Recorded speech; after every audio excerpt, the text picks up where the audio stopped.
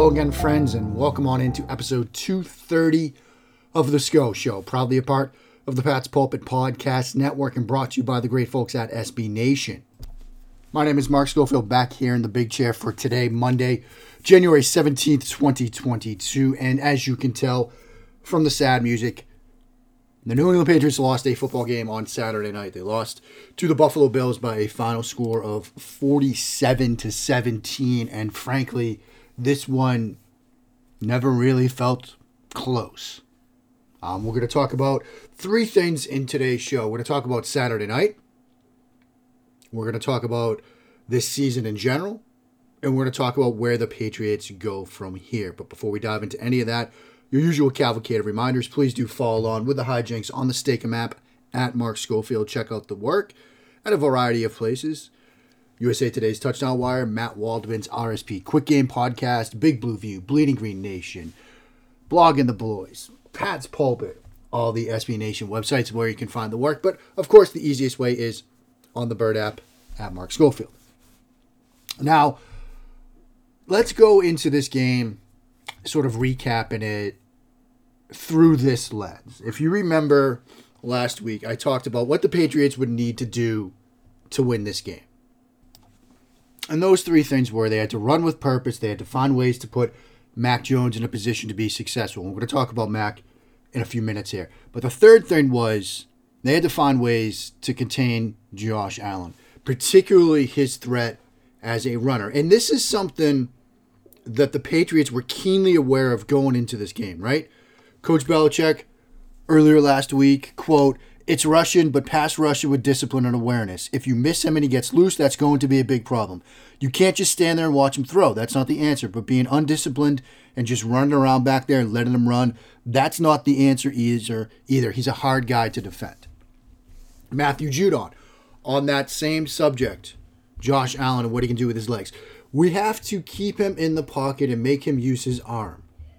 Make him beat the coverage instead of everybody being covered and him uncovered everybody with his running, especially when our DBs and linebackers have their backs turned, when he could just pick lanes and weave and end up with a 25-yard gain on what looks like we have everybody covered. Up front, we have to do a better job of just containing him.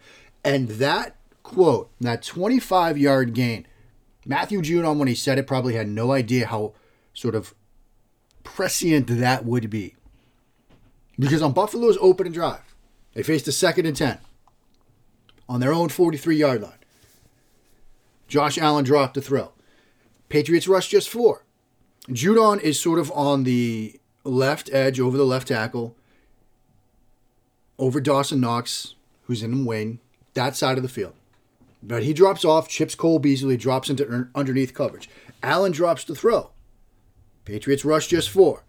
Allen faces pressure off the right edge. He pulls the football down, eventually scampers upfield, juking Matthew Judon in the process before dipping out of bounds in New England territory for a gain of 26 yards. The Patriots knew going into this game they were going to have to find a way to sort of deal with Josh Allen and the threat he posed with his legs.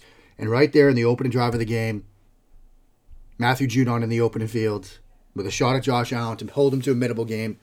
Allen gets around him. Allen's ability as an athlete opened up opportunities both as a runner and a passer. They knew it going in. They didn't have an answer for it. 21 of 25 for 308 yards, 5 touchdowns. 6 of 6 rushing for 26 yards.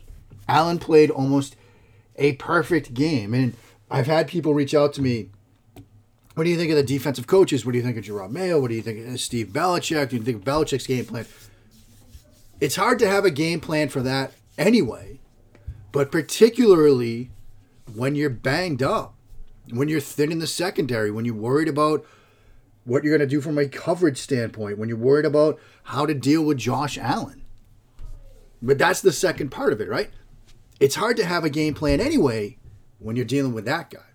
And with respect to Allen, he was pressured on 7 plays, according to chart and data from Pro Football Focus, according to sort of watching that game anyway. What did he do on those 7 plays? Throw-in wise, he was 5 of 5 for 87 yards and a pair of touchdowns. The 2 plays where he didn't throw it, that 26-yard gain and another 8-yard scramble. Josh Allen played a flawless game. It's hard to win in the NFL when the opposing quarterback plays a flawless game. And that's what the Patriots ran into on Saturday night. And we've got a long offseason to figure out how to deal with Josh Allen going forward. But that's the issue.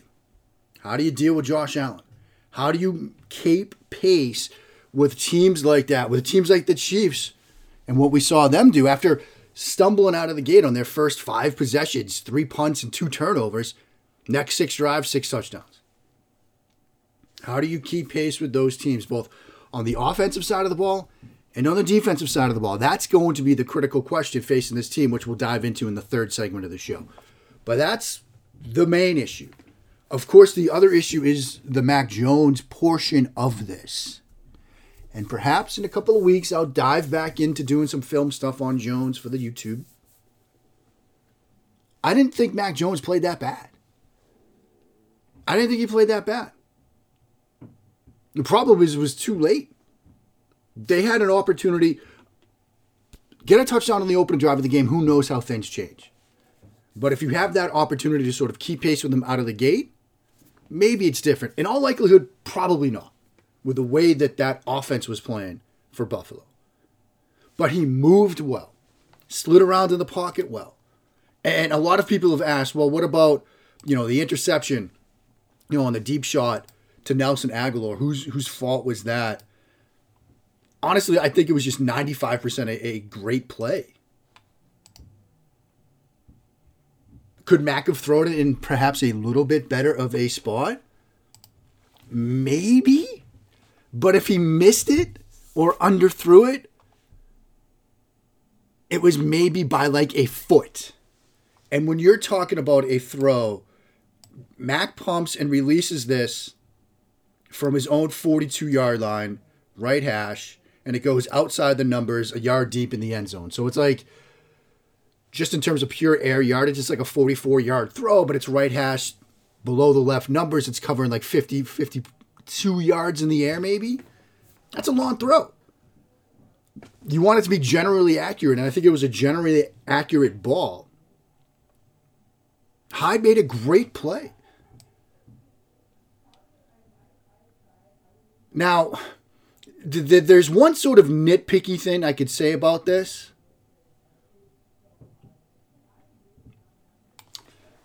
Mac gives it a pump fake,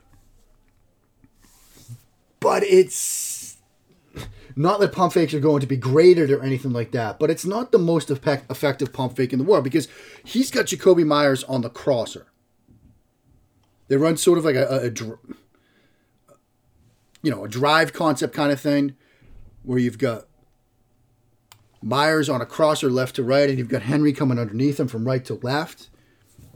Mac's trying to hold Micah Hyde in the middle of the field and he pumps on him. And you pump the safety fine. But what's weird is he takes the snap, he's looking at the middle of the field, then he looks left to pick up Agholor, then he comes right to pump fake. And if you're Micah Hyde, you're reading that in the middle of the field, and Hyde said after the game he didn't think Mac was going to throw that. Don't you think the pump would be more effective if he makes it while still looking at you? Like if he pumps on it first and then flashes his eyes? Like by looking at safety, then looking at Agholor, and then he comes back and pumps? I'm not so sure that's as effective, but that's a really nitpicky thing. And even that I don't think is going to make a huge difference. I think it was just a great play. But the issue with Mac is more, and I was thinking about this morning getting ready for this show. There's a lot of weird parallels between the Baltimore Ravens like 2 years ago and the Patriots right now, right? If you think about Lamar Jackson and the sort of knocks on him and the knocks on that Ravens offense with Lamar Jackson, it was they get down by 2 scores, it's over. They can't throw their way back into games. That's what kind of the Patriots are now. Now, this year, that offense showed an ability to throw themselves back into games. He did it against the Colts. He did it against the Raiders. But then, the injuries, the COVID, and everything just sort of had this trickle-down effect on the Ravens. That's what we have to see now for Mac Jones going forward. Can they start throwing themselves into games? Winning games with his arm, or if they remain a team that needs neutral or positive game scripts to be effective on the offensive side of the ball, that could be a problem.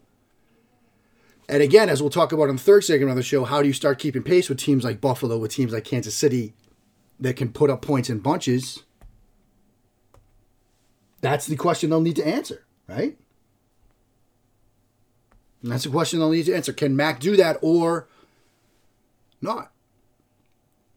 So that's some thoughts out of the gate on Saturday night. Now we, in a moment, look ahead to the entire season. That's coming up here in episode 230 of The SCO Show. Mark Schofield back with you now on episode 230 of The SCO Show. And simple question, maybe not a simple answer.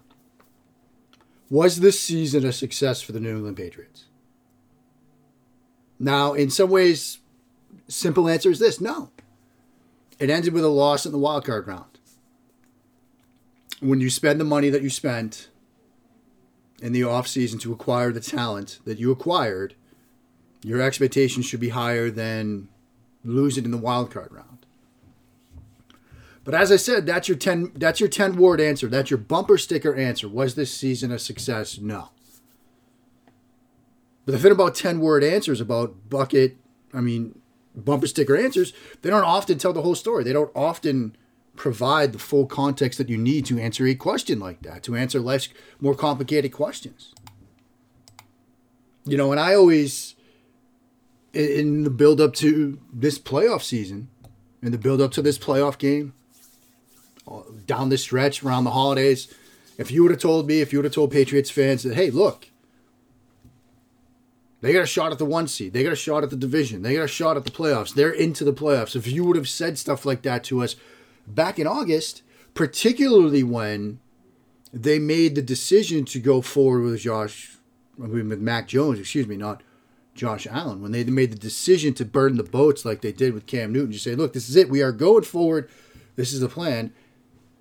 If you would have said then that, yeah, they're going to be playing in the first round of the playoffs, or they would have a shot at the division, they would have a shot at the 1 seed with 4 weeks left in the season, I think we would have been overjoyed with that. We would have considered the season a wild success, not knowing anything else.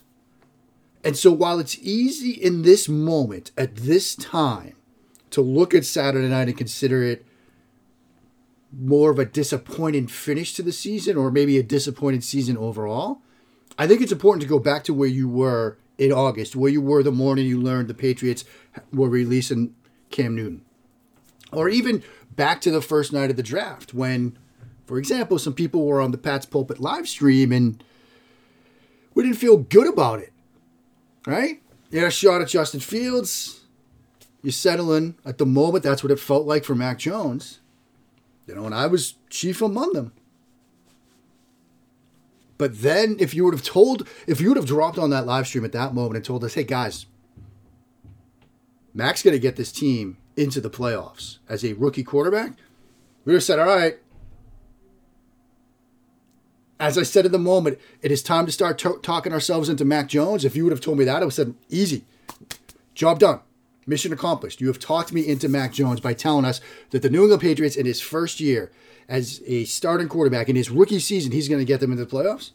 I'd have taken it.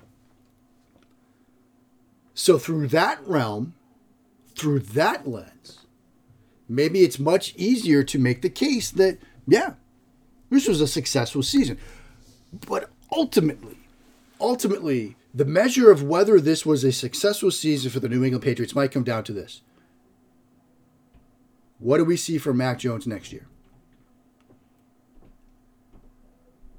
Because if you go back to that moment when they decided to go forward with Mac, the question was this: will Mac Jones be the guy? Will he show he can be the guy? Will he be better at the end of the year than he was at the start of it? And I think that case is easy to make. Yes, Mac Jones is a better quarterback now than he was at the start of the year. Now, whether that growth is astronomical, a bit more incremental, I leave that up to you to judge. But from watching him, studying him, writing about him, talking about him over the course of this season, the quarterback that we saw, even in that game Saturday night, is a better quarterback than he was coming into the league when he was back in week 1. So through that realm, maybe this season was a success. But it's also important to remember this little part of it. This was probably the Mac argument, right? This was the Mac argument. He's the pro-ready guy. He's the floor guy. He's the guy that can come in and play right away. The ceiling's the deeper question. As I had somebody in the league tell me, like back in November, and I've mentioned this before, talk to me in 3 years. Where does Mac go from here? Now, I know we're bleeding into what the final segment of today's show is going to be about. But where does Mac go from here? What does his ceiling look like now? And I think there's an easy case to be made that the ceiling for Mac Jones as a quarterback in the NFL is higher than we thought it was last April, is higher than we thought it was last May, is higher than we thought it was back in September. Because for all of the mistakes and the missed opportunities and things like that, for all of the questions about arm talent, for all of the questions about athleticism, he's answered some of those. Now, there are still questions that he needs to be answered. I was talking to somebody last week about Mac, somebody else on the media side who was getting ready to write about Mac Jones. He basically said, the arm is an issue. The arm is something. He looks tight, but with some strength, conditioning, development, maybe some pliability in the TB12 method, loosen him up a bit. You get a little bit more velocity in some of these throws. And now you've got a quarterback that can hit those scholarship throws, like I talked about last week, right? From the Bills' perspective, you want to force Mac Jones to hit those scholarship throws. Right now, he needs the mind to do it. He needs the manipulation with his eyes to do it. He needs the scheme to be right to do it. But when you add in a little bit more velocity on that, now you're cooking with gas. And so that's going to be the critical factor for this franchise in the next year or two. Does Mac continue to develop? Does he push that ceiling higher and higher along the way, week in and week out? Or do we start bumping up against a hard cap? Do we start bumping up against a hard ceiling? And we start seeing limitations where he's going to be good, but might not be more than that. Are we going to get New England's version of, say, a Kirk Cousins, Jimmy Garoppolo guy you win with, or can he start pushing the boundaries a bit and become more of the guy you win because of? Because Saturday night, that quarterback you win with, right? You need everything else to go right. You need neutral game scripts or positive game scripts. That night you needed the guy you win games because of. And probably, frankly, a little or a lot more than just that. But if he can become over the next season or two the guy you start winning games because of, booyah. That's going to be the key to the next 2 years. The ceiling for Mac Jones and where it goes from here. So, in a way, this season was a success because it might have laid the foundation for that. And if it did, we will look back at this season and say, yeah, they lost on Saturday night, but they won for eternity. Up next, how do they get there? That's what we'll dive into to cap off episode 230 of The SCO Show. Mark Schofield back with you now on episode 230 of The SCO Show, and we turn the page to the future now. How do the New England Patriots get beyond the wild card round for next season? How do they get to the divisional round, a championship game, a Super Bowl, perhaps?